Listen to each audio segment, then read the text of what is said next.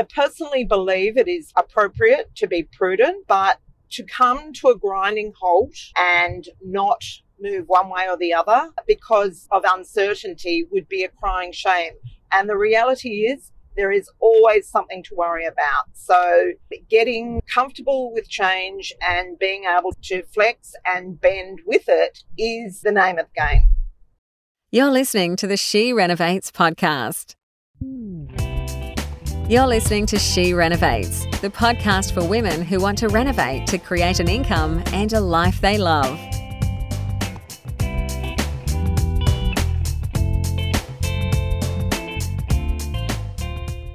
Well, hello, renovators. It's Bernadette, and I'm recording this week's episode in the car while driving to Newcastle. So I'm going to apologise in advance for the quality of the sound, but it's very appropriate for the topic of this episode. So what I'm going to be talking about is the shifts and the adjustments that are needed in order to appropriately respond to the changes in the market and in our mode of operating with regard to the pandemic and what that havoc it has created.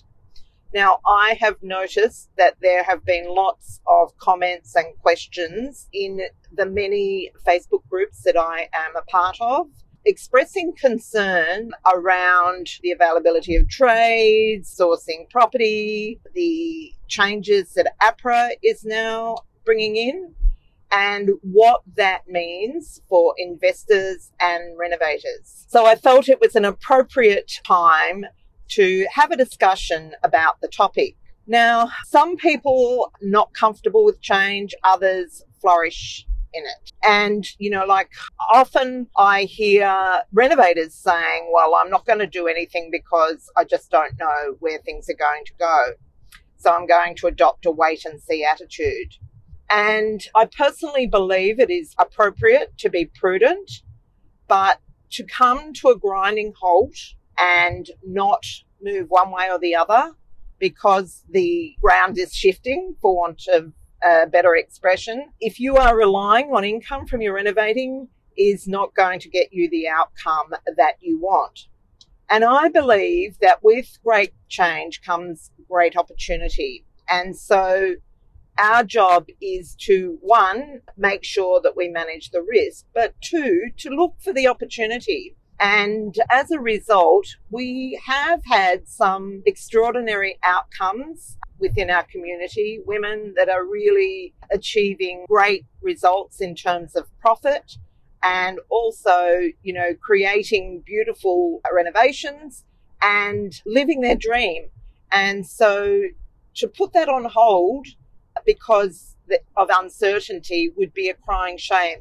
And the reality is there is always something to worry about. So getting comfortable with change and being able to flex and bend with it is the name of the game. And so there've probably been 2 to 3 main issues. So the first one has been the fact that the uncertainty in the market. Firstly, we didn't know how the market would respond to the lockdowns. I'm going back 2 years and were expecting a drop in property prices, but in reality, they went exactly the other way and have skyrocketed. We have had the greatest growth that I've seen in my lifetime in the last 12 months. And that creates challenges for renovators in particular, because you need to be able to buy well in order to make a profit on your renovation. And if you don't, then you're sunk from day one. So that's critical. The second issue has been the availability of labour, as in skilled labour and unskilled labour. So there's been a huge shortage of that. And the third issue has been the shortage of materials, in particular timber, but basically everything, and the unreliability of materials. So that has also created challenges. So what I'm going to be walking you through is how we have approached that, and in the hope that you will pick up some tips to help you to continue to function confidently despite the ground moving under your feet. Okay, so let's talk about sourcing property. When the prices are going crazy, things are selling within the day, and basically it's a bit of a nightmare. So the first thing is that the same rules apply as always. The key skill for a renovator is to be organised. So before you even start looking for the property, make sure that you're organised. Make sure that you've already got pre-approval so you are set to go and you can move quickly. Now, of course, in a lot of instances, being able to source a property has been required, organising or waiving the cooling off period. And basically that means you have to miss out on a few deals, because while you do need to adjust to the circumstances and the environment, that doesn't mean taking ridiculous risks. So you do need to, still follow a process. And I think the biggest hurdle that you need to deal with is your own limiting beliefs. So the problem is there's lots of evidence to support those beliefs. It is hard to get a property at the right price. You don't have to look too far to find an example and multiple examples that will support that evidence. Every day there is a story in the paper about properties going several $100,000 over reserve. And so it's hard to have the belief that you won't have to do the same. But I think I've talked about this in an earlier episode, that the trick is to come up with a story that works for you. And for me, there is one deal the perfect deal is out there for me. All I have to do is find it. Now, since this craziness started, I've bought 3 properties, and every one of them has been undervalued to some extent. One ridiculously so, the other 2 moderately so. I have a little rule of thumb that I like the vendor to pay the stamp duty, which basically means that I like to buy the property sufficiently undervalued to the tune of the stamp duty. And I've been able to continue to do that even through these crazy times. So just be persistent and know that there is a deal out for you. But the other side of that is that relationships are everything. They say there's no I in team. Really, this business is not something that you can do in isolation. You do need some help from your friends. And that's not just your renovating friends, it's the professionals that you work with. And having that team or that professional team and support mechanism is really what's going to get you through. So, as you know, the right buyer's agents are gold, particularly in this environment. And the value of a relationship has never been more important, because, a lot of people have closed their books. I'm not just talking about buyer's agents now, but in general, builders, whoever, they're not taking on new clients because they are so under the pump. So you want to build your team in good times so that you have those enduring relationships no matter what. So the other thing is that we've had quite a few women in our community who have taken advantage of the lockdown, have realised that lockdown has meant that you can't inspect in the way that you could before. So if someone is willing to buy sight unseen, now I wouldn't recommend doing that. I don't recommend buying sight unseen, but what's been happening is that some of our women have been using the network to find someone in the location of the property they're looking at so that they can get their friend or their colleague to actually go and inspect the property for them. And hence, so that's a way of getting ahead of the curve and buying a property in an area when nobody else is able to, say, get out of the city to go and inspect. They can get it inspected and make the decision and get the property bought before anyone else is released from being locked up. So there are numerous ways to tackle a problem, and they're only limited by your creativity. Okay, so I'm breaking every rule of podcasting today, but necessity is the mother of all inventions. So I am back home from Newcastle and now am finishing this episode. So I apologise for the chopping and changing, but that's life at the moment. And I'll tell you about my trip at the end of this episode. So I talked about sourcing properties. So really doing what it takes to, well, first thing, checking your mindset and making sure that your view of what you're about to do is supportive of the outcome that you're after. Secondly is to be creative about how you're going to go about it and maybe using the negatives as a positive. So if there's an area in lockdown, that's sometimes an opportunity because nobody can get to inspect. So if you're able to do your due diligence without inspecting or get a friend or someone local to inspect for you, inspect over FaceTime, we've done that too. Then that's a way of getting ahead of the curve. And I've seen a couple of really good deals happen as a result of adopting that attitude. The third thing is to build your professional structure before you encounter rough times. So it's, obviously hard to do now that we're in it, because anyone that is good at sourcing property is flat chat. But if you've got relationships with really good buyer's agents, you will find that those people will be able to help you source the property. And so, as I mentioned, I have bought 3 properties over this last period, since lockdown, and one of them was through a buyer's agent. The other 2, one was through my real estate agent who keeps his eye out for property, so he's part of my team.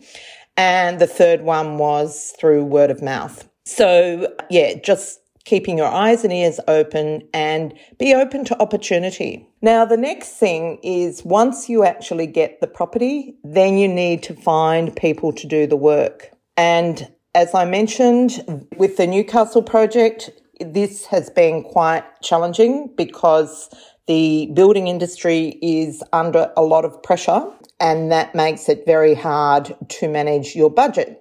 So one thing that I have done is allowed extra buffer in my budget in order to be able to do this, because personally I'm not a big DIYer. If I was a DIYer, I'd probably do DIY to sort of buffer the budget, but that's not the case. So I've added a buffer. And once again, relying on your contacts to help you with your trades. So I had the situation last week where the builder that was working on our project pulled up stumps prematurely. And so I had to find someone fairly quickly. And when it first happened, I thought, oh my gosh, how am I going to deal with this? But then I got into action mode. And I think the best thing I find is someone tells me I can't do it, then that's just like red rag to a bull. So I've ended up with, it's not really a builder I need, it's a carpenter. So I've ended up with 2. And so I've been talking to them over the last couple of days. So that's the problem solved. But it really is a matter of using your networks. I actually ended up ringing people that I haven't spoken to for quite a long time because our circles don't cross anymore. But I actually rang a business acquaintance who lives in the area and I know has a history with building. And he was able to put me in touch with a young carpenter that's just starting his business who is perfect for our project. So yes, just leave no stone unturned. The other thing that's happening is trades are not wanting to spend the time quoting, which also makes it challenging. And so you sort of need to think about some strategies around that as well. So maybe it's negotiating a day rate and then just monitoring the work. I never give someone an open checkbook. I think that is very dangerous, but you do need to be a little bit flexible because, you know, if you want the work done, you need to be willing to bend and flex a little bit in order to get it done. look at how you can modify your plan in order to limit the amount of labour you need. So one thing that I'm looking at is a flat pack kitchen. And that's because kitchen manufacturers are, booked up, and I just decided I have more control over the cost and the project if I go a flat pack. I've never done a Bunnings flat pack, so I went and had a look at them, and I have come to the decision that I'm never going to do a Bunnings flat pack. So with what I discovered is anything other than gloss and melamine is a 6 to 8 week wait. And most of their higher end finishes are vacuum form. And even in the display, the vacuum form was letting go. Now, the last thing I want to do is put in a new kitchen and have our buyer be disappointed with it a few months down the track when, the finish starts popping. So I want to make sure that what I'm putting in is quality. And so I am now researching custom flat packs, so much better quality. And that's how I am planning to go. And everything else I'm getting off the shelf as much as possible so that we're not dependent on suppliers where possible. So the other thing that has been very challenging since the beginning of COVID is the availability of supplies. So you would go and say, do your tapware order and find that, at least half a dozen things were out of stock, and the lead time on them can be weeks or even months. So the way that I am managing that is making sure that I order things in well ahead of time. So if there are any shortfalls in the supply, I have time to do something about them. And I'm finding that is working quite well. The other thing is I'm trying to source locally as much as possible because freight as well is quite unpredictable. Just things like a lot of the tiling companies I was looking at are in Queensland, and, they're talking about 2 weeks, and don't bank on that. It could be longer. So I'm just not going to go there. Just go with someone local, and that way, things are a little bit more solid. Now, the last little curveball was the APRA announced its changes to the lending policies in terms of serviceability. So they are adding a 0.5% interest buffer so that you need to bank on your repayments being 3% higher than what you're paying in order to get a loan in the serviceability calculations. Now, that comes as no surprise, and I would be expecting more of that because the reality is that, most of the buying public need to be saved from themselves, paying 300,000, 400,000, 500,000 above market value of a property. It can create an enormous affordability problem. And so they're trying to pour some cold water on that heat. Now, my view is that really doesn't change how we operate. We need to be operating as if something could go wrong tomorrow anyhow. So we need to have buffers in our plan. And by buffers, I mean, if we're selling the property, you need to predict or you need to bank on a sale price that is conservative. Don't plan to get the top price that's ever been achieved in the area, because that is just asking for problems. Be conservative with your resale price. Make sure that you buy a property that is under market value for the time that you buy it, at least to the tune of the stamp duty. Don't set a record in the suburb for what you pay for the property. Include buffers with your renovation costs and holding costs to account for lockdowns and trade and supply shortages, and be willing to hold the property. So have a substantial plan B. The only time that you make a loss is when you sell the property. So if you buy in good areas, you use good risk management strategies, and you're willing to hold the property, if something negative happens in the market, then that is the best way to move forward with your activity in these trying times. Okay, well, that's it for today. And once again, I apologise for the poor audio quality, but as I said, very appropriate for the topic. Now, I thought I would update you on what's been going on. So, firstly, New South Wales or Sydney opened up on Monday to some extent. And I haven't actually really done anything that different to what I normally do. But every now and again, I think, actually, I can now have a cup of coffee with someone, and it actually gives me this enormous thrill. So that is amazing. And today I'm having a long sought after trip to my hairdresser. So I'll be a new woman after that. On Friday, I'm seeing my grandchildren, and I'm so excited about that because they have just grown up in our absence. Secondly, I have vacated our factory floor. So I haven't done an update on the factory floor for quite a while, which is our Airbnb. And I decided that it is time to do the renovation on the factory floor. I want to luxe it up. I want to renovate the bathroom and do a whole lot of things. One of them is soundproofing. And so I'm getting an acoustic engineer to organise that. Now, I've had long-term Airbnb guests for, I guess over a year. And, most will stay 2 or 3 months. And so when the most recent guest left, I had decided to block it out so we could get on with this. And then I had a request for someone to come and stay for about a month, a $4,500 booking. And my husband, Stephen, said to me, wow, that's a lot of money to turn down. But I said, you know what? You can't do everything. And I really need that space vacant so I can get the renovation underway. So I just closed my eyes and said, sorry, we can't take you. And now I am planning the bathroom renovation. That's the first thing that I will be doing. And so that's really exciting.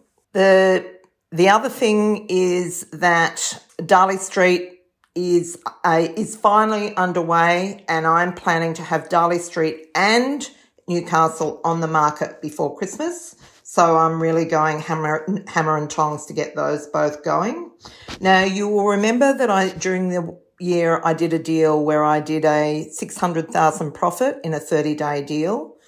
Well, doing the deal took 30 days, but settlement took 5 months. And that was because I didn't want to get finance. And so I wanted to have enough time to actually package it up and sell it before it settled.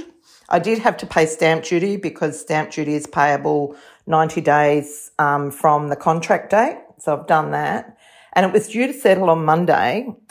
And then the vendor came in and requested an extension because their finance wasn't ready. Now, 5 months to get your finance ready, and it wasn't ready.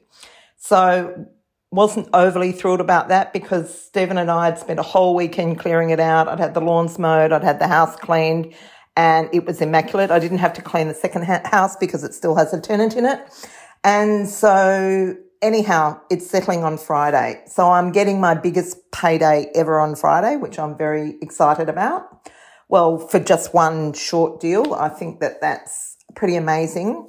I'm actually going to be sharing the details of that deal because it's something that anyone could do if they recognise the opportunity. That's the big thing.